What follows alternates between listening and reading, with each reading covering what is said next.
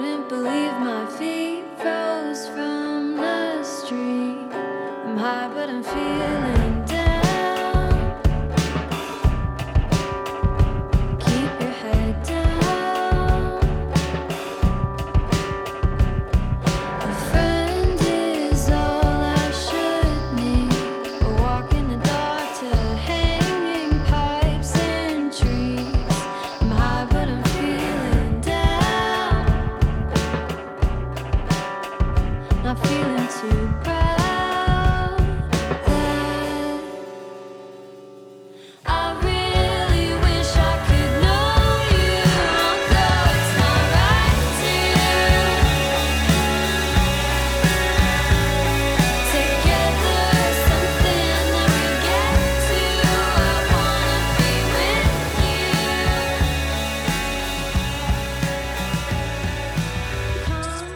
you. Well, so happy New Year, you guys. Happy New Year. Good morning. Well, thank you guys so much for taking the time to do this. I appreciate it. Of course. We love it. So I gotta ask, what did Santa bring you guys for Christmas? I got some books that I've been wanting to read. One of them is this book called Braiding Sweetgrass, and it's about indigenous healing with plants. And then I also got Flea's memoir, which is what I'm reading right now. It's so good. He's so passionate. It's really inspiring. Grace, what did you get for Christmas?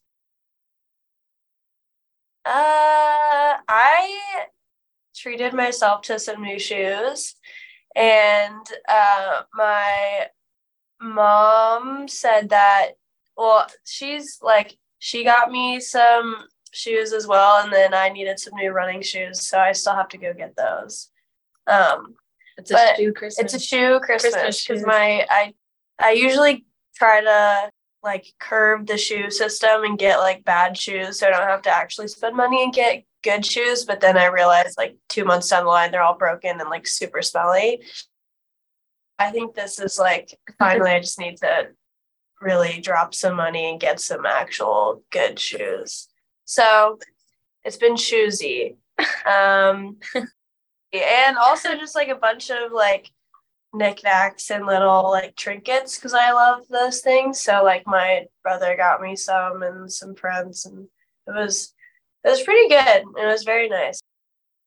I have to tell you, so like I said, I've been doing this for a while. You know, over the years, I've gotten to meet some of my like favorite artists. You know, after a while, it's like I get so used to talking to people that I'm just like, oh, cool. I'm talking to Megadeth. This is cool. Yeah, okay. You guys were the first band that I've seen in a long time where like it was a new band for me. The first time I'm seeing you live, and I was like fanboying the fuck out, like, and after your show on the 29th, I was literally standing by the backstage entrance and I was like so nervous. I was like, okay, so I've got to plan what I'm going to say to him and tell him how much I love the music and everything.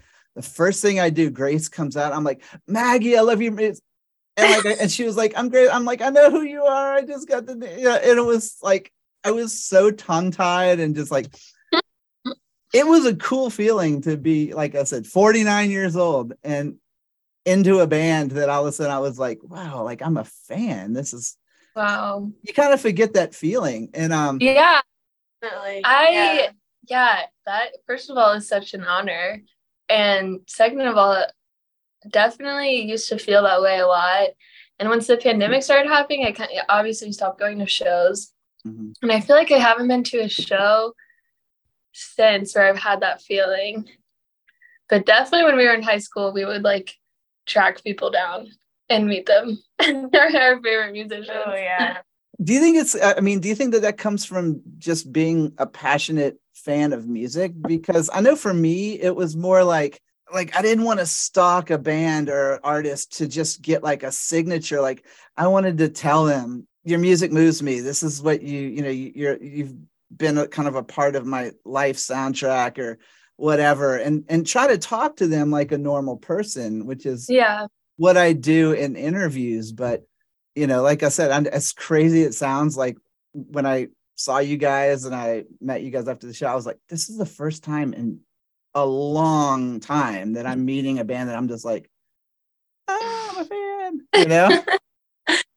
Yeah, Yeah. definitely comes from being a passionate fan. And Yeah, we used to do that so much when we were younger. I like always think of Twin Peaks Mhm. comes to mind. Like we like that was our band. our band. Like that made us. That was one of the bands that made us start our band together. Because of the music, but also because of like the live shows. And we didn't even see any shows until we were like a year in to being their fan or so. I don't something like that, because it was always like 18 and up shows and we were like 15 or 16. And I think we never even were like, oh, we want to get like a picture or something. We were like, we just want to talk to them and be like, so this one song that you guys have on the album that you never play live, blah, blah, blah. Or like talk to them about touring, or like also I felt like 14 and I was so into them and just wanted to talk and stuff. And but it's definitely a strange, like, I think when you're that young talking to other bands that are like a little older, especially that are like men, sometimes you're like, I just want to talk to you. But then also there's like a bunch of other people who are also wanting to talk to you, who are also like my age. And I feel like sometimes, I don't know, I always felt a little like, I don't know. You know what I'm trying to say? Sometimes it feels goofy. But yeah, as long as you're not worshiping like the person, which obviously when you're 16, you're probably worshiping the person that makes the music. Yeah. But like, yeah, as time has gone on, like we've definitely met or like ran into at like other like festivals, or like gotten to see shows of bands that we really, really loved. Yeah. And like it's kind of weird when you're meeting them or you have mutual friends or something, because you're like, oh, I'm just like chilling with this person and I want but like they don't know that I've been chilling with their music for so long and like yelling at the top of my lungs like all these songs and like talking about like their But I always tell Grace that it's best, like I'm always just want to go be upfront and be like, I've listened to your music for 5 years and I love it. Like just being straight up about it, because then it makes it less like you don't want to hide that you like something, you know? Yeah. Like my wife always jokes around and says that like I'm the oldest 16-year-old she knows, you know, like when I get passionate about a band or like, you know, an album or something, like especially if it's a band, like if I love that band, you know, all of a sudden, like I want all the demos, I want the bootlegs, I want the YouTube rabbit hole, you know, everything. And I just remember when I was gearing up to go to the show, to your show, my wife was like, you are so excited, like I can tell. And I'm like, yeah. And she goes, just don't be creepy. Like, she's like, I think you forget what you look like sometimes. And she was like, don't get me wrong. She's like, I love you. But she was like, if you're going to approach like a band, like this band, she was like, just don't be creepy. I'm like, so it's like, I don't even try, but it's like, also it's like, oh my God, I love your band, you know? And all of a sudden people are just like, wow, dude, you're fucking weird. You look like Wookie, you know? Or like, I didn't think. Oh, being a musician myself, like I can't think of a higher compliment or validation for your art than when somebody says that your music or something has moved them in one way or another. And being an older music fan, like, you know, Lunar Vacation's music really hit a chord with me because it was such a time warp back to this awkward years in high school and making mixtapes for the girl I liked that wouldn't even talk to me. Do you know what I mean? And do you hear similar things like that from older people? Yes, for sure. Like it's definitely something we hear a lot. Like I think that's why we've been playing a lot of shows with bands recently that have been more on like the emo side or just like super intense emo. And we're like, this is so interesting that we're put in with these bands because we're like, oh, we're pop.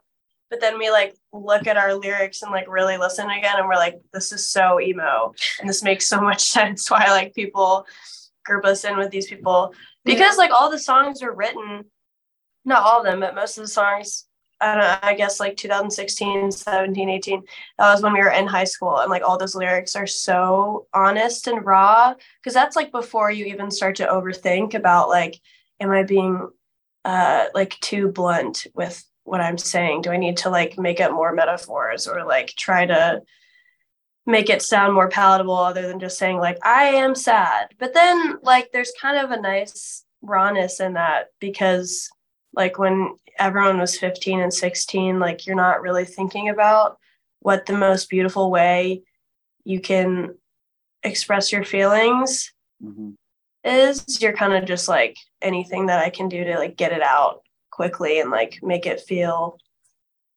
better, you're gonna do it. So I guess like, and even now still that like obviously we're out of high school and we're like 22, almost 23, like I think the way that I write and the way that we all make music. Sorry, my cat just jumped up. Is that Science? It's science. Oh, I love that you have a cat named Science. Yeah, he's my genius. And Maggie crocheted him this little like neck thing. It looks like lettuce. I love him so much. Try to come down. Come here. Get in the lab. Come here, You're a star, man. I love it. Oh, hey, it's all right. My dog. You know what? This isn't video interview anyway. It's this audio, but I totally want to use this as like the screen cap of the preview picture of this interview. That was amazing. Crazy. Okay, I'm so sorry. Continue. Oh, that was awesome. I get his chocolate starfish. Amazing. But oh. But you know, like not every, like I said, like especially at those awkward times of being young, like not everybody can write or translate their feelings, their emotions to words. And Grace, I was reading an interview with you, and you were talking about how you felt like, you know, the lyrics that you had written were kind of emo or youngish, and like that you felt like you were kind of growing forward. But again, as a music fan who still likes to like be very nostalgic and go back and listen to some of the older music that I listened to, I feel like lyrically your stuff is going to hold up for a long time, because as long as there's somebody who is, you know, falling in love or out of love or feeling confused or whatever, like those are themes that are gonna, you know, that last, and probably even last for you guys as you get older. So oh yeah, definitely, like especially our first EP. Like last year we played so many shows, like the most shows we've ever played in a year, and we were playing this song called Swell a lot, which is like Gep wrote that, I mean, in 16. Yeah, we were like 16, or yeah, we were definitely like freshly 16. And like this year I was just like, man, these lyrics are actually crazy. Like they really are hitting right now. And like you play these songs so many times that sometimes you just tune out and you're on like autopilot. You know, if you're having a weird night or something, you're just kind of like lost in it. But really like hearing Gep sing those and then hearing the audience sing it too, you're like, wow, this is some quality stuff. Very quality stuff. it says a lot that you can look at your own material and feel that way, because even as writers, we're our own harshest critics. Yeah. You know? Yeah. But if you're not going to be connected to the stuff that you're playing, like you can't expect your audience to feel that connection either. Definitely. Yeah. That's also been a big topic of conversation this year, because we've had a lot of like this summer we were playing like hour and 15-minute sets like at our headline shows. And then at the openings, like when we're opening for people, we're doing like 30 minutes, sometimes even 25 minutes. So choosing from like the catalog of songs we have, there's some songs that like some people feel more connected to and some people don't. And definitely, it's like, it's hard to strike a balance of like, oh, like a lot of people really, really want to hear this song because it's one of our more popular songs, but like I don't feel very connected to it, and I'd rather play another song that I feel more connected to. But then, so it's definitely like a balance, and I still feel like I personally haven't figured that out yet of like, should we play this song because people are going to have a good time, even if I don't? Or I just need to push through and find a way to have a good time with this song that maybe like I don't have the best like memories connected to it or something. So that's been there's definitely some songs in our catalog that a lot of us are just like, no, we never need to play this again. Well, there's a lot of songs that none of us like actually got a hand in making that much, because we had, like, when we were younger in high school, we had another band member in our band, and basically we were playing a lot of shows at the time, and the way that we would approach writing music was we needed to record and write like a few more songs just so we can have more material out so we can play more shows. And like that was always like, it was kind of like backwards, I guess, to how we view things now about like, oh, let's spend more time on the songs, let's spend more time doing the recording and figuring it out, and then play shows when all of them are solidified. But when we were younger, we just wanted to like have fun and play shows and play 2 shows a week or whatever. And so the recording and writing was always secondary. So like something like Artificial Flavors, there are some good moments and good parts on that EP, but none of us are really that emotionally connected to it, just because we didn't even really get a hand in recording any of it, because it was something like, oh, well, we recorded it, but then we came back and it was recorded over because like we weren't like on beat enough or something, like little things like that basically none of us really are like, oh, I feel so connected to this, And I feel like lyrically also I felt probably like a lot of pressure to make it more like sounds more sophisticated than what I actually was trying to say. So I think it's definitely like that EP in particular where all of us are like have like weird mixed feelings towards.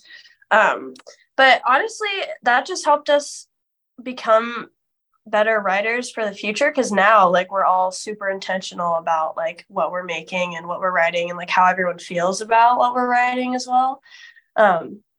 But yeah, that's definitely an issue, because a song like The Basement, it's like a great song and it's super fun. And crowds love it, and it's like super fun to play. But like, I don't know, it's just like all of us weren't really connected on making that song, whereas the album, it's like all 5 of us, like you can like feel it that all of us like had a hand in doing it, and like when we play it, it's like it's a whole group effort. It's like all of us are really trying to create something in the space that we're in. But it was just not the same for that second EP, and that's just the only little wild card. We're still trying to repair our relationship with that EP. Yeah. So, well, because it's interesting, because I feel like sometimes, especially a fan or a listener, like that doesn't always translate, because if you don't know if you don't know the lineage, or like how things fell into place or didn't fall into place, you don't always get that. But what I did get out of listening to, like Artificial Flavors versus, Inside Every Fig, is that growth. Like there was that growth, and listening to it, I feel that that's that connection, because with the album, there's a lot more musical maturity also. Yeah. But it also, I mean, and I'm sure you've heard this a lot, but like I heard so many elements of like, Nico Case, the Go-Go's, Pylon, there's even some like cool little psychedelic elements of like, Pink Floyd guitar sounds and like Billy Corgan style guitar playing, and but the thing that I have the hardest time with a lot of bands is that some bands riff on one thing, you know what I mean? And they're like, we want to sound like Diet Black Sabbath, or we want to sound like, like Great Value, Juliana Hatfield or whatever, but like I hear all of the elements of these influences, but you've combined them to create your own sound. And Yeah. was that kind of a hard thing to do, or was that like a conscious thing where you were just like, we don't want to sound like one band, but we want to put all of our influences in there so that it connects with people? Yeah. Well, first of all those influences you named as like, that's such an honor to be compared to someone like Nico Case or like Pylon, because those are people that I grew up listening to. Mm-hmm. But I think because there's 5 of us and we're all like, some of them, like Mateo's like a little bit older than me and Gap, and Ben is a little bit younger than us. We're just coming from like a lot of different places and a lot of different musical backgrounds. Like I grew up listening to a lot of like 80s Athens music because that's what my dad would play, whereas Gap grew up listening to like what 2000s pop. Yeah, because my parents like they're not into music. None of my family is. So they're like, discovered it was like, I was really into watching Disney Channel as a kid, and they have the best musicals and they have the best like Disney stars coming out. So like the Jonas Brothers were definitely like my first loves. And honestly, like this year I'm rediscovering their music and they're so fucking good. And like no one talks about how amazing of songwriters they are. Like literally, they're amazing. And they write and play. They write and play everything. And they also helped Demi Lovato make like her, I think, second or first, I don't know, whatever record. And it's so incredible. But anyway. But yeah, it's interesting you say that, like, that album, we don't really harp on one thing as much because we were kind of in like a state of repair when we were making it. It was our first big project after we had like band member changes, and it was during the pandemic. It was in 2020, so we were just kind of like learning how to collaborate again in a different way and in a more engaging way, where it used to be more of a streamlined process, and we kind of used a formula like on artificial flavors. But this one, everyone was trying, like, sometimes Connor would play bass, or sometimes Grace would play bass, or sometimes Ben would play bass. And like, I think it's kind of like a grab bag of textures and influences. And we definitely were very, I think, coy coming into making that album. And coming out of it, we definitely were a stronger band. Like we were thinking about even stopping making music before we made that album. And so it definitely saved us in a way. Just like learning how to work together in a new way. Yeah. So I don't think we were like you said, like how people are like diet Black Sabbath or something. Yeah. I don't think we were sure enough of ourselves and of our band to have that distinctive a sound. So I think we kind of had to make something that was a little bit all over the place. Well, because like even now, like since we have 5 different people, kind of like 5 cooks in the kitchen type thing, like we're not always on the same page of like what we want to sound like or what we want an album to sound like. Like when we were doing the Fig record, sorry. Like there was definitely some parts where I was like, I want it to sound like this. And then maybe like Connor or Mateo was like, no, I want it to sound like this. So there's definitely like bickering or just creative differences that we had to like kind of find a middle ground on. Whereas before we never had to do that because again, like it was usually just like me writing and then like one other person or something. Like it was not really a collaborative thing. But this, it was the first time we were all collaborative. So it was like, it makes sense that because like I don't think we could all even agree on like, oh, let's like try to be like always, the band Always, or like the Cocteau Twins, let's all try to be that, because everyone would be like, no, I want to add this or I want to add this. So I think that kind of works in our favor sometimes, even though sometimes it is a little it takes a little work to like get to the final vision where all of us are happy with it. But I think that's definitely in our favor because it doesn't limit us, like it's not like, oh, we all are like obsessed with the same 5 bands, so everything we make is gonna be a copy of them. Like all of us have completely different music tastes too. So it's kind of just like a big grab bag of stuff. But I will say the one band, like we came from a lot of different influences, but when we were all in high school at the same time, we loved like Tame Impala and Pun and like very psychedelic music. And I think that's where that little touch of like psych rock comes from in our music, is that was the thing that we all super bonded on when we first became friends. And Mac DeMarco, as cringy as it sounds, it was not cringy in 2016. He was coming up fun. And I don't even think it's cringy now. I know, but everyone's like Mac DeMarco. But guitar wise, like so many riffs we have were inspired by Mac DeMarco. The Unlucky guitar riff is literally inspired by Blue Boy by Mac DeMarco. Like that shit. Sometimes I listen back and I'm like, really? Yeah. Well, that is amazing, because one of the things, and this was actually kind of goes into one of the questions that I was going to talk about, was that Maggie comes from this more classic influence that her father exposed her to, and then Grace is coming from a more modern sound, and combined together, I feel like is what kind of creates this great layer, the layers of your sound.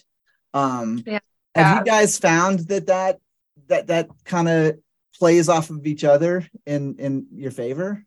Yeah, I think so. I think so. I also think like Grace's melodies are so strong. Like you could put them in any like top 40 pop song and they could hit.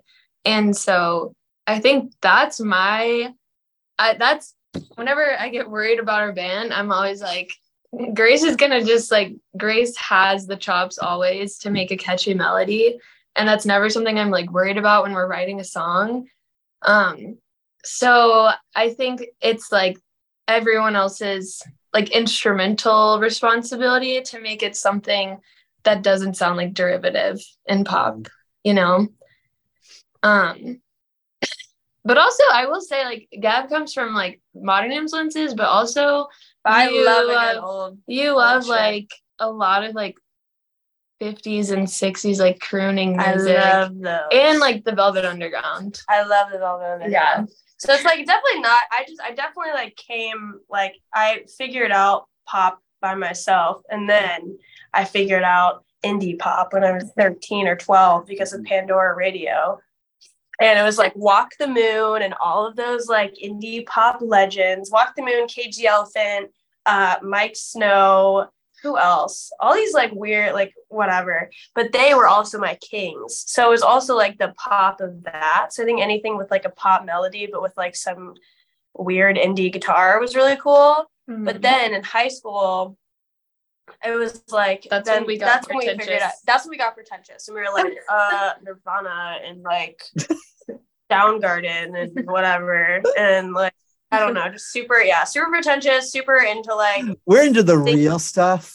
Yeah, it literally was like, oh, we're into Nirvana, you don't know them, like stuff like that. But I think as I've gotten older, like obviously I appreciate pop, but I definitely am more into like actually I don't know, I'm into everything, but definitely pop taught me how to just have really catchy melodies, I think, or but sometimes even now though, I've been trying to get myself to do or like create melodies that aren't as repetitive, maybe in like some of our new stuff that we're doing. I'm trying to explore more and not just like repeat the same thing for 4 bars or whatever, you know what I mean? But it's good because I feel like everyone else in the band has like a really cool grasp on some kind of music that I don't yet. It's like I feel like definitely like Ben is like the electronic shit. It's like I haven't like there's all these different worlds that everyone else is like fully immersed in that I don't know if I have yet. And I think that's what's exciting because everything like all of these bits come out when we're all making music together, right? And that's how we good stuff. So it's like if like we're just noodling around or like recording and then Maggie does like a crazy riff, then everyone's like, how did you even do that? You know, it's like I think all of us look at each other in that way of like if someone does something, it's like, how did you even do that? Like that's crazy. But it's just because we're in our own little bubbles, you know? And when someone said that to me, like, how'd you even do that? I'm like, I feel like I'm just copying like Peter Buck right now. Yeah. Like but of course, like if you don't listen to like REM as much, it's I'm not like, oh, that's an REM ripoff right there. Because I don't know REM as much as Maggie. You're like, I don't know, like Red Hot Chili Peppers are cool, but I'm not like Anthony Hughes. Like I don't know that. You know? That's what's cool because I'm not like ripoff or like whatever, you know. So in the early 90s, I played in a punk metal band, and one of the things, so like our like three favorite bands were like Iron Maiden and the Ramones and Motorhead, and we were not good enough to actually play. I mean, we were barely good enough to play the Ramones, you know. So, but one of the things I always used to look back on that and say, you know, music limitations is what saved me from actually ever being pinned as like, oh, you sound like so and so, because we were fucking terrible. Like we were like the worst band in Atlanta, I'm convinced. But people would come see us because we had these ridiculous songs and we were loud and heavy, but like just kind of all over the place. So we knew our limitations, but we also had our influences. And, and you guys are fucking incredible musicians, but do you kind of feel that same way though, that you're like, maybe a limitation keeps you from going all the way? Yeah, definitely. Like, if I could play, like recently, because I'm reading Flea's book, I've been listening to Red Hot Chili Peppers again, which is what I listened to when I was like 9. And I'm really listening to the guitar parts now. And I'm like, fuck, like John Frusciante is an insane guitarist. And if I could play like that, then I would just be like, I wish I could play like that. But also, I don't want to just like copy someone. And I mean, there's so many bands out there now that like anyone can make music and put it out, which is amazing. But also there's just so many bands that sound exactly like other bands that are their exact same age. And like it's just not exciting. So I'm sad I can't play like John Frusciante, but also I'm happy for the sake of our music because I don't want it to sound like a ripoff. And like if Gep could only play like Mac DeMarco, then we would just sound like a Mac DeMarco. Or like had pipes like fucking Ariana Grande. Like it would just be runs. Know, but it's good that I can't. So I right, like the limitations, having the influence is good because you have something to strive for and like something to learn from. Like I'm convinced that the only reason I have any sort of style on guitar is because I just learned a bunch of Kurt Vile songs when I was in high school. And like that's all I would play, and I would only play in his tunings and stuff. And that's how I learned a lot about the guitar, is by learning his songs. But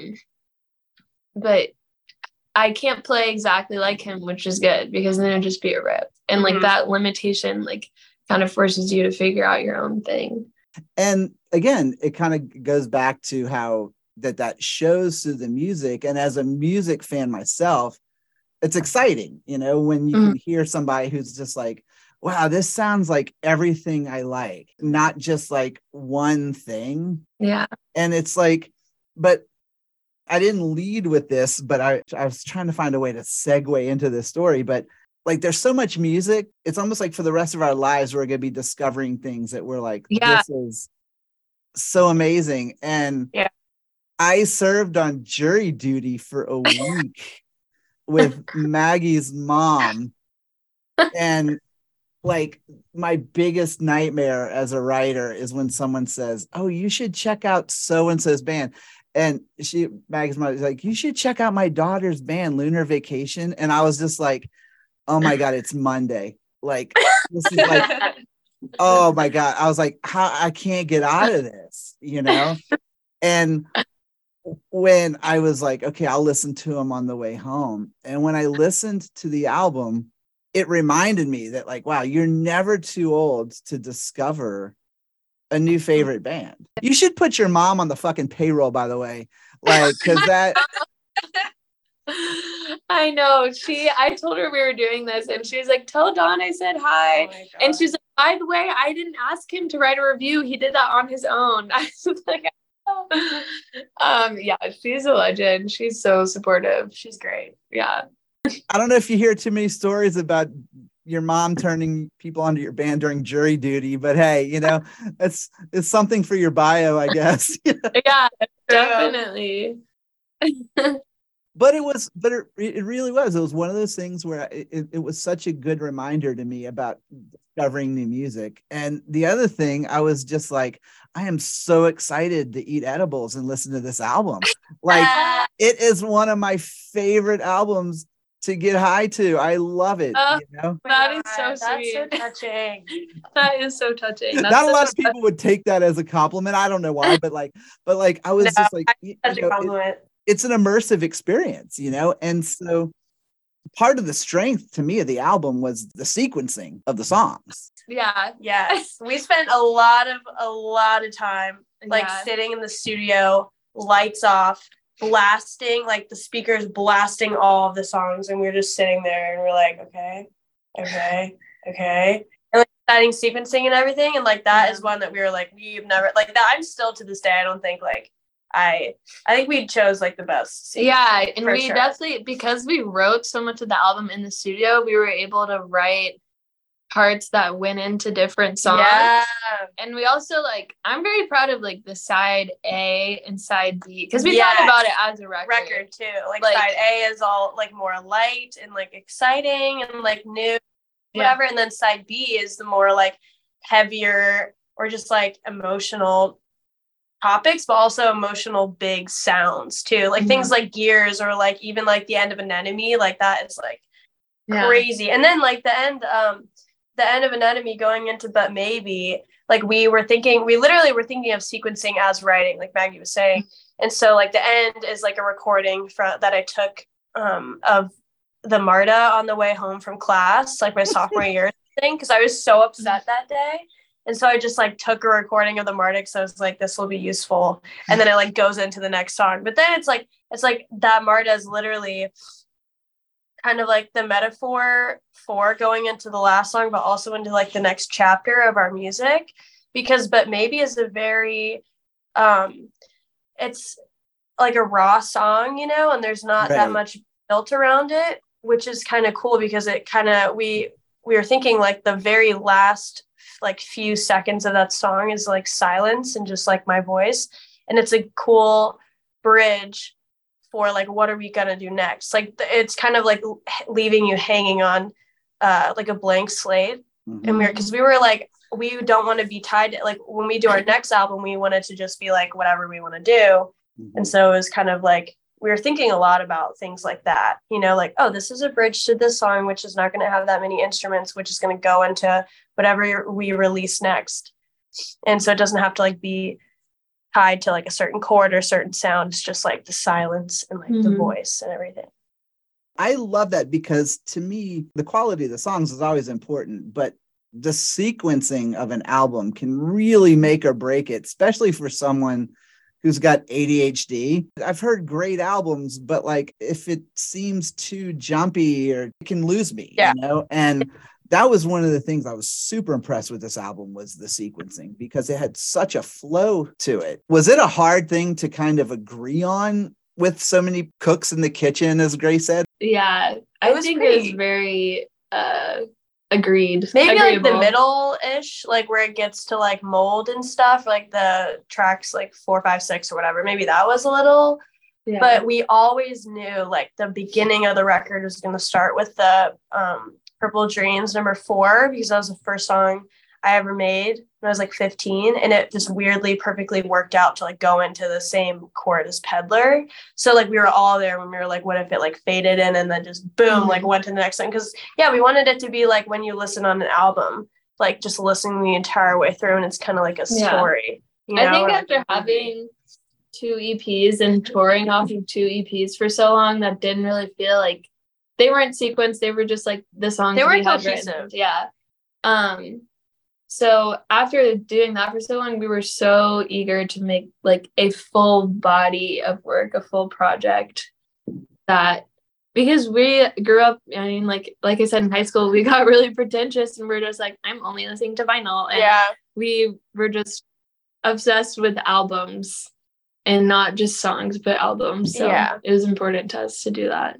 And for someone who grew up listening to vinyl, in the 80s and in the 90s and whatever, like, to me, the vinyl resurgence was incredible because I loved that newer bands were embracing the whole concept of like, okay, now we're on a bigger scale size wise. So now we can have like cool art that is actually going to be cool to listen to, and some packaging. And that first night I listened to the album, I'm looking at all the artwork and I'm like reading it, and I'm just like, it was so put together, that was that's an art form that I feel like even newer bands aren't always on top of.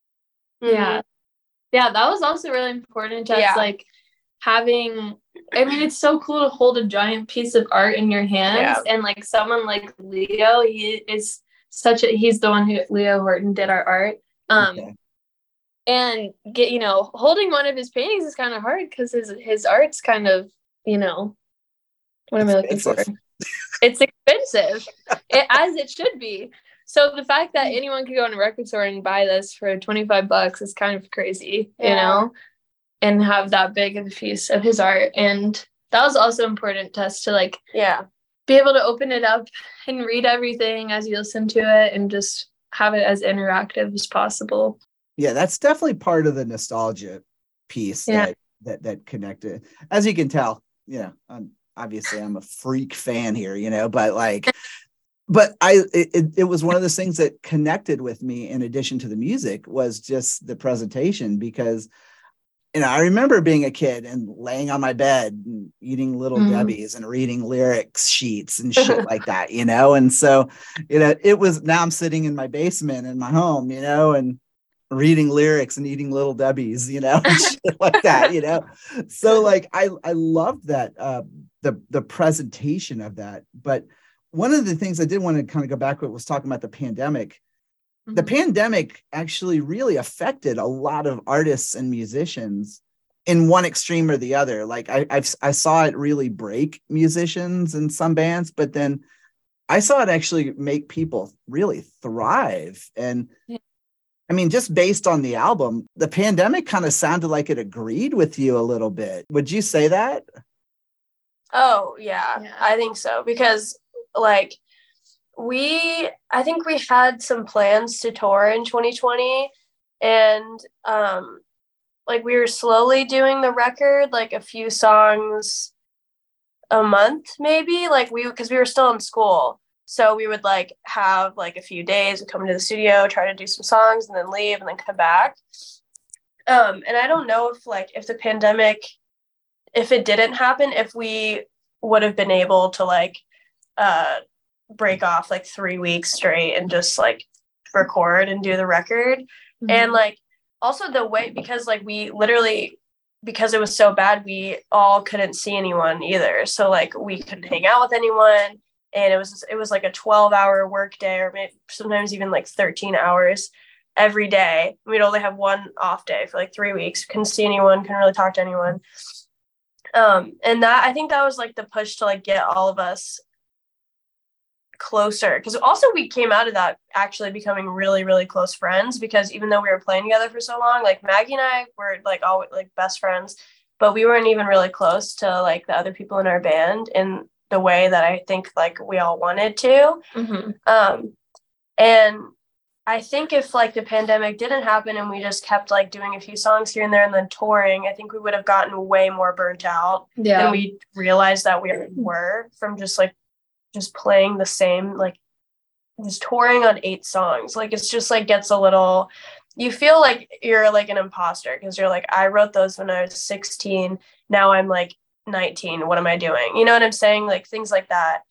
I also think that we like Gep said, we wouldn't have the time to shell out 3 weeks. I also don't think we would have had the motivation because we were so show oriented. Yeah. And we wanted, like, we were always more excited about like getting a tour and the places we're going to be able to go and the bands that we could play with rather than like making the songs that would get us there. And so it definitely forced us to like slowed us down. It was like, you have to chill and you have to like really just focus on making the music because that's all like we could have done in that point. Like you just can't tour, you can't do anything, you know? Mm-hmm. It definitely was good for our band, but I do want to acknowledge that it was also really hard mentally for probably everybody. There's a lot of like, while we were recording, it wasn't like a perfect, amazing, like dream sequence of event. Like it was like, there was a lot of crying. There was a lot of like frustration. There was just with anything, like making anything with a lot of people. Also something that's so emotional because like that whole album is like really, really intense, lyrically and emotionally. So like sometimes just like singing those things, like I would have to like leave or like go take a walk or something, or like Maggie would come with me and we would just have to like really just try to like recenter because there's a lot of just like, I think bringing up anything that was really intense in the past, singing about it again, even if you're like, I'm over it or whatever, like still kind of like puts you back in that place. And then on top of that, where you're like, I can't even talk to I can't see my friends right now. Or like the whole world is kind of like fucked up. It's kind of like a lot. It was definitely really dark, I think, making that record. Like looking back, obviously it was fun. Like it was great. But like mentally, I think all of us were kind of a little beaten down. Actually, a lot beaten down. It was really fucking hard. But it was beneficial in the end. Yeah. In retrospect, awesome. Awesome. In the moment, maybe not. So, emotionally taxing. But that's why the album feels so cathartic. So much emotion was put into this. I mean, I can totally see that because especially as a songwriter, when you're writing songs in a certain point of your life, every time you perform it, it's just a reminder of that specific point, whether it be a good point or like maybe not such a great, or maybe even somewhat traumatic emotionally or whatever. Yeah. And then on top of that, I felt like with the pandemic, it just magnified everything because a lot of us were just, kind of forced to be like, okay, I can't get away from these feelings and these emotions. And so I've got to figure out what to do with this. I actually thought that the end result of the album was it was very promising. And I say this a lot, especially when I fall in love with a band, is that, Lunar Vacation was just the band that I needed right at that particular moment, because, shit was kind of dark. And the fact that the most I'd been around people at that point was a week of jury duty was kind of fucked up. You know what I mean? Like, I was like, this is the most I've been around people. Yeah. And like, I'm on jury duty. Like, this is kind of harsh, Yeah. But the music of Lunar Vacation was one of those things. It was an album that I gravitated to a lot because there was like this optimism to it. Was it hard to stick to that optimism? Honestly, I think the realization of the optimism came after we made it, because while we were making it, like, it was really dark, and a lot of the things were just like, I think when you're just like doing a vocal take and like you're just saying the words over and over again, and then you just hear silence after, you're like, this is so intense and like kind of crazy. But then like actually talking about the lyrics, like, I don't know if it was you or Dan who brought it up. Dan's our producer, who's also a good friend who like made all of the songs. He definitely was like he and PJ were both like the perfect puzzle pieces to help us make the record. I forget who said it, but they were like, because I was like, am I writing too emo? Like, am I being too down about all this stuff? Like, am I just like being too upset? And they're like, no, because like at the end of the songs, there's always kind of like a looking forward type mentality of like, it'll be fine, or like whatever. I don't know. I feel like at the end of the songs, in each song, there's a little piece of like, it'll be fine.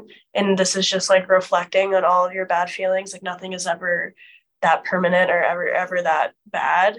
And like everything just, it all happens for a reason. And that's also like the title. The title is also a nod to every single song that's in there. Like how you kind of need the bad to get to the good. And that's literally like you need a wasp to get a fig, so it's kind of like it's all kind of relevant. That's the beauty to songwriting, though, because you're in charge of where you want it to go. It's like you're almost sharing your own path with somebody else, in the sense that, like, this is what I did to get through this. So, if you can connect with that, cool. If not, that's cool too. But this is what I did. I mean, it's not like you're fucking Morrissey where like everything just sucks, you're just like, you're kind of waiting for like some sort of resolve. And then he's just like, ugh. Yeah. And you're like, that was kind of a downer. I loved that optimism, but at the same time, that, again, I know I said this before, but that time warp back for me, that I kind of felt like there was some escapism. I don't know, maybe not a lot of the younger fans would get that, but being an older fan, the older you get, the more escapism you appreciate, where like, okay, this takes me back. This takes me out of where I'm at right now, and kind of reminds me that, like, even when shit sucked when I was 16, that it was a good reminder of how much I loved music. Totally. 16 is such a good age to love music. It like just becomes your whole existence. It's really so pure. It's like the most awkward time to be a human, Yeah. And this kind of is a good segue, because something that I read in an interview with Grace was that she was talking about how she never felt like that you guys were like part of like the scene, but that you guys had your own thing. That kind of resonated with me, because I, as a music fan in that awkward teen years, I wasn't cool, and like I wasn't popular. Like, even with the metalheads, to me, that was a benefit, because then you don't have to worry about appeasing other people, or even trying to validate or explain your musical loves. Yeah, you're not tied down to anything or anyone. And I think not feeling super a part of any scene in Atlanta, really, it was so easy for us and so exciting for us to go on tour. And touring has definitely shaped us so much as individuals and as artists. And I think if we were so attached to Atlanta, we probably wouldn't be so eager to go literally every other place but Atlanta. Which I mean, obviously we love it now, but I think then we were a little bit like, I need to get the fuck out of here. Let's just go. Yeah. And that's how we met so many of our dear friends. And in different cities. Yeah. I wish I could remember who it was that said it, but I remember interviewing somebody one time, and they said, if you want to make it big, you got to leave home. Yeah. And of course, by making it big, that was, that's such a blanket statement. But to really grow as a band, or to like not feel like you're, like you said, tied down to part of a local scene, that does give you the wings, to fly and to go experience life, because there's quite a few bands that I know of who are local bands to their own scene, who only made it big outside of their own city. And then when they come back to the city, people are just like, whatever. Yeah. Yeah. I think we still get scared to play Atlanta sometimes, because there's this pressure of like, if we play a show in like Denver and like it's half capacity, like who cares? We're in Denver, we're leaving the next day or that night. Whereas here it's like, every single person will probably be there, and what if it's not full? And now it just like feels. But now, I think we're always gonna feel that way. Yeah. You guys did 2 sold out shows, like here in Atlanta, the 29th and the 30th of December. And it was very obvious that being on the road and being a live band had developed you, because, again, not having seen you live before, I was just blown away by the connection of everybody on stage. And I don't think I've seen anybody smile as much as you two on a stage. Like, it's so cool that you were like not shy about showing your actual emotions, of being happy and loving what you do. And that resonates with your audience. Yeah, I definitely think like because we started so young, we didn't have time to like develop a stage personality as much. Yeah, we're because- just like the awkwardness of being 16 and 17 just follows you on the stage. So you're just like, you don't know how to talk to crowds. You don't know how to like go into a song. I still don't know how to talk to a crowd or go into a song. well, you But I think think you know. now it has like, now there's more of a maybe like acceptance for whatever you're gonna do. And Yeah. not like a worry of like, am I being too awkward, or like is this weird or whatever. Even though I still feel that sometimes, actually all the time. But I think I don't know. I think something Grace has really taught me about just being such good friends is like Grace is so forward with her emotions and like in a really beautiful way of like you can't, if you're feeling something, you don't really hide it. I think that's much.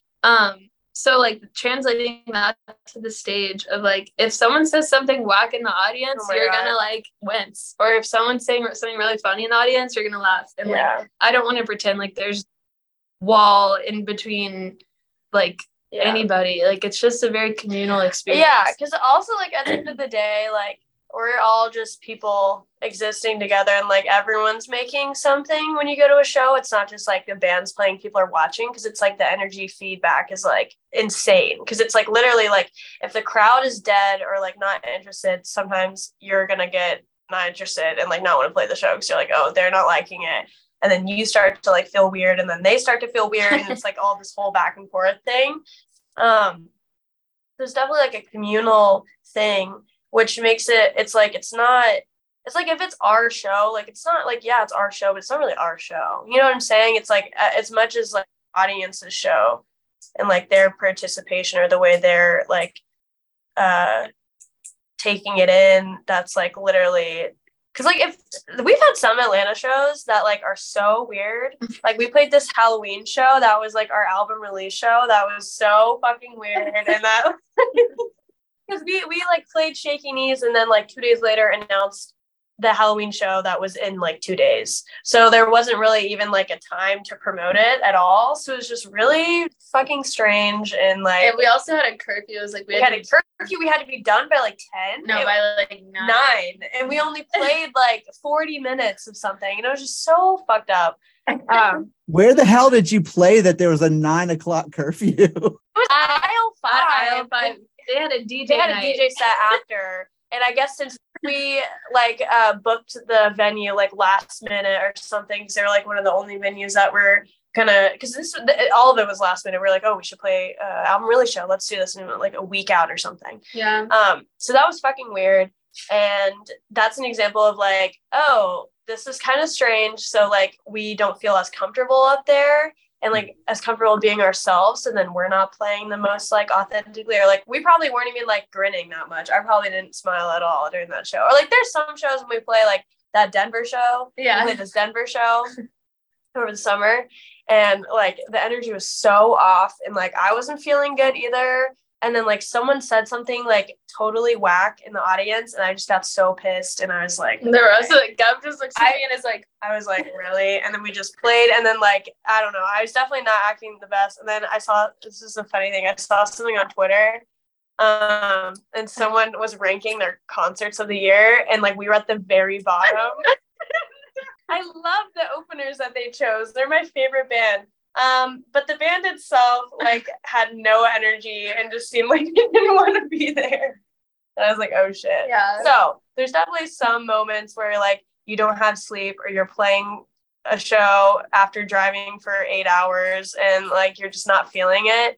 And that's probably, that doesn't feel the best because you're tired and you don't, but then you're like, I don't want to be tired, and that's selfish to be tired when I'm like living my dream. Like I need to put on like the best show I can, but sometimes you can't put on the best show because you've been doing it for like 2 months straight, or like someone has like someone's coming back from COVID, or someone had a concussion, or someone broke their arm, like just like crazy life stuff, you know. But going back to what your original point was, since the crowd was so like the vibes were so good already at the Masquerade, and like everyone was so excited and happy, so like that made us excited and happy. And then I feel like we put on a really good like authentic show. Like I felt like that was like playing in our living room, and all of us are feeling good and energized. Like that kind of felt the same way. But it's definitely hard sometimes to keep the energy up. even though you want to. Kind of like you said, like when musicians play live, we're kind of reciprocating what the audience is giving, and so like they're not giving you 100%. You're trying to give 100%, but then all of a sudden you're like, okay, this is exhausting, Yeah. Like, I always think of that scene. I don't know if you've ever seen the Blues Brothers movie, but there's this scene where they open their show and they're like balls out 150%, like cocaine fueled like show, and the song stops at the end and everyone's just sitting there and you're just like, okay. I've played so many and then because then you go, okay, am I just looking stupid, or do I need to dial it back, or does this be like, fuck you, it's in your face, deal with it? Finding that balance is hard. So I do have to say that, like I said, the live performance was fucking killer. When you guys opened up with Peddler, I screamed like a 14-year-old at a Beatles show. There were these two young girls next to me. Like I startled them. That is amazing. But that excitement that came through, in the performance. And so whatever you guys are doing, keep doing it because it's great. Was it hard for you guys to adjust to actually having fans? Like as opposed to like just like friends, like actually like going out of state, having fans, like wanting to meet you, take pictures, have you sign their shit? Sometimes I think at the beginning it was a little strange when like there were people that would like cry, and then you're just like you're like unloading gear and there's someone crying by the door and you're like, whoa, what is happening right now? But everyone's so nice, and no one, I mean, I don't think I've had one like it's gotten better over the years. Now now it's chill. But it used to not be chill sometimes, because sometimes people would kind of like cross a line a little, or like, but that was also when we were like on Instagram, and I think honestly having more of a social media presence, like it like hypes yourself up. It hypes the lore. It hypes the vibe up. So it's like everyone's like, oh my god, and then you like aren't on Instagram, and then people are like, oh whatever, like it's just which is what we wanted, like we want people to like be excited about like the music and the songs. So there's sometimes people would like come to our shows and not know like anything, or just like I don't know, just like want photos, which is weird to even say because we're such a small band, but like I guess it happens to some people. But it's definitely gotten better and chiller, and like, I think we've also gotten better. We've gotten chiller because when you're like 18 and 19, you're like, what the fuck? You're like, I don't know what to do. Like I'm a kid myself. I don't really know how to handle anything. Yeah, I'd say 99% of the time everyone's super cool and chill, awesome, and like they just talk to you like they just talk to you, like this person, which is really awesome. Yeah, so we're definitely really lucky. Yeah, I don't know if there's any bands out there that have like really annoying fans. I know some bands who are like really big and like people will like wait outside their tour bus at like 8 a.m. before a show, and that would definitely suck, but that doesn't happen to us, so it's chill. When I met Kelly Hogan, who was Nico Case's backup singer for a while before she joined the Decemberists, and one of the things she was telling me, she said that Nico Case had like people, or like especially like creep dudes, like actually camp on the side of their bus, like waiting for them to come out, and they're just like, that's kind of weird, like don't do that. That's a little invasive. Like you just have to treat people like act like just normal people. Speaking of Nico Case, have you read her Substack? No, not yet. You should. Yeah, so it's like Substack's like it's basically like a newsletter, but she has one called Entering the Lung, and it's amazing. I read it. She sends one out like every week, I think, but they're really funky and fun to read. She is hilarious. Yeah, she's kooky. Yeah. I met her like in 2003, maybe 2004 or something, and she was having a conversation with me about like vintage porno mags and like what she likes to like. Her and Kelly Hogan were really into this porno mag from the 70s called Leg Show, which was basically just like women showing their legs, and I was just like, why are you having this conversation with me? Like it's That's so it's weird. like awkwardly awesome, but at the same time I'm like, Yeah. how do I You're like, what? even react to this? Like, because Back to like, that, yeah. oh yeah, leg show is my favorite too. I was like, I have no idea what the hell this is, you know? Like it was super awkward though. But and then one of the things that too, you said something about social media. Are you guys involved firsthand with your social media, or does someone take care of it for you? Because I can see that other artists have some people doing their social media because it's so distracting from their day to day. Yeah. We don't do Twitter. Our manager. We don't do Twitter. Yeah. Our manager does Twitter, but sometimes like twice a year I'll log on and like say some shit and then log off. That's like my just like bi-yearly thing that I'm like, hello, and then I leave. But like I was on our Twitter the other day and like I was like looking at our liked and like they just like a bunch of stuff. I'm like, don't like stuff, you know? Random you're like, this reflects me, you know? Like, we sold out. Yeah, I was like, why are you liking this tweet about someone selling out a show? Anyway, but our Instagram is run by ourselves. We were definitely more active when we were younger, and I feel like we connected to a lot of other bands that way as well. But now it's kind of just like too busy for that, you know, like to keep up the constant posting, but we still do it. Like everything that we post, like we post. And when like I on tour, I re-download Instagram and like just try to share things because it's so fun.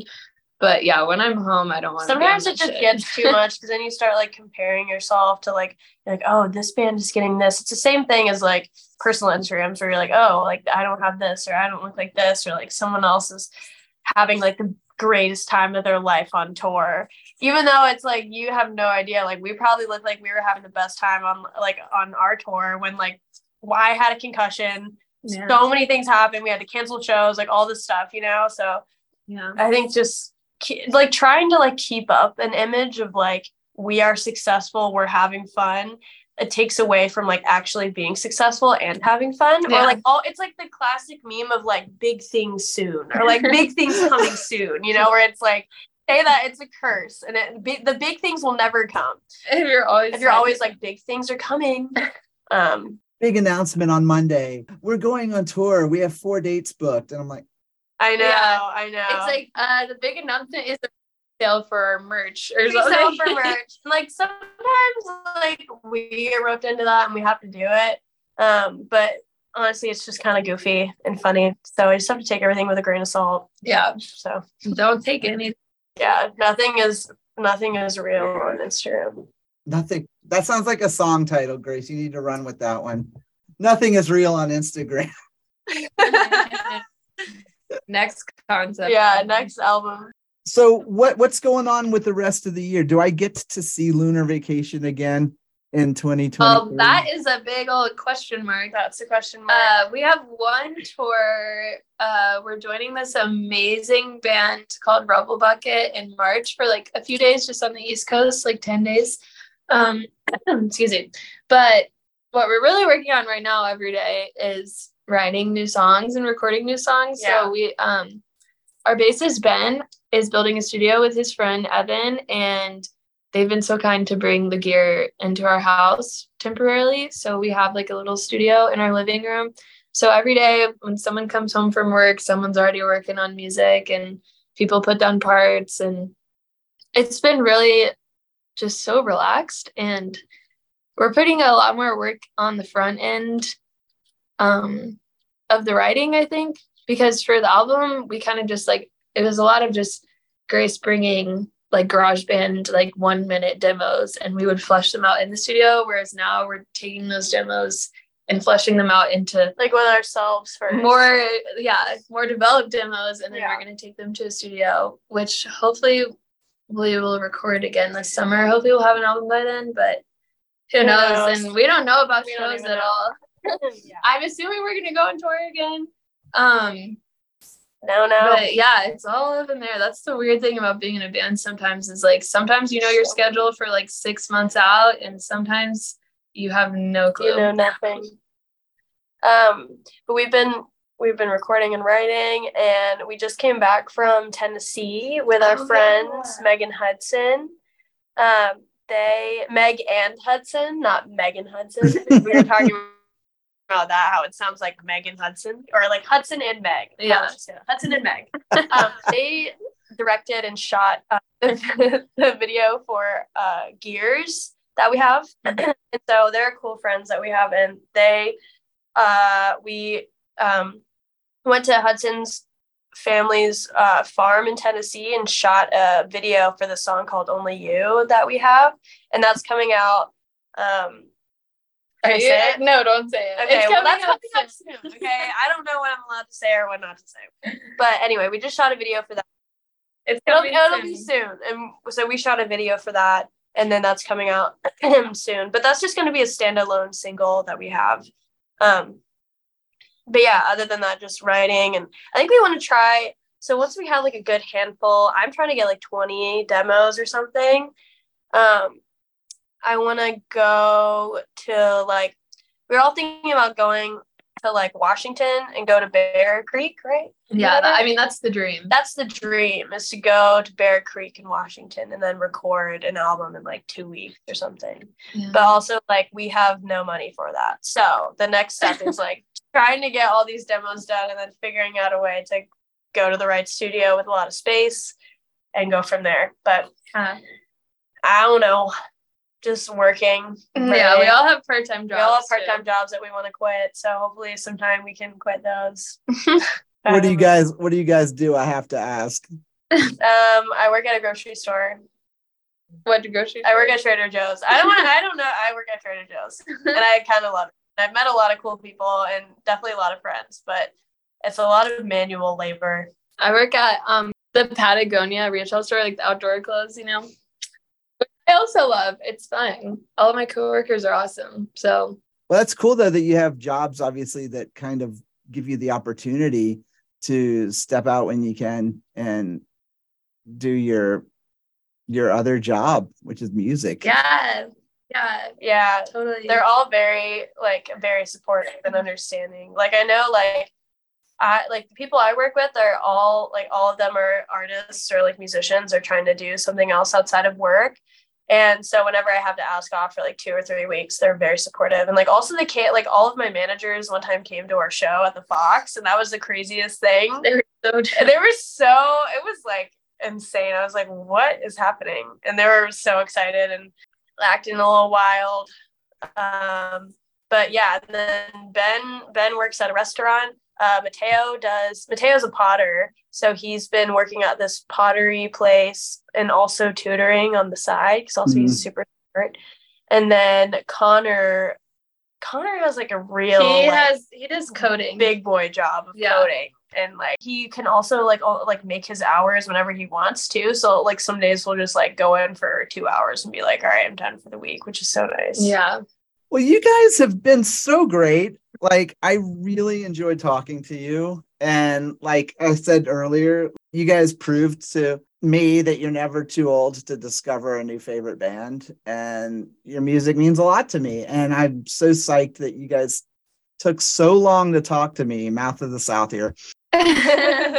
Well, thank you so much for having us. This has been so It's fun. been really nice. Yeah. And thank you for spending the time to talk to us. Yeah. This is amazing. What a great way to spend a Wednesday morning. Yeah. Aw, I bet you say that to all the interviewers. So, Oh. well, thank you guys so much. Virtual hugs. Yay.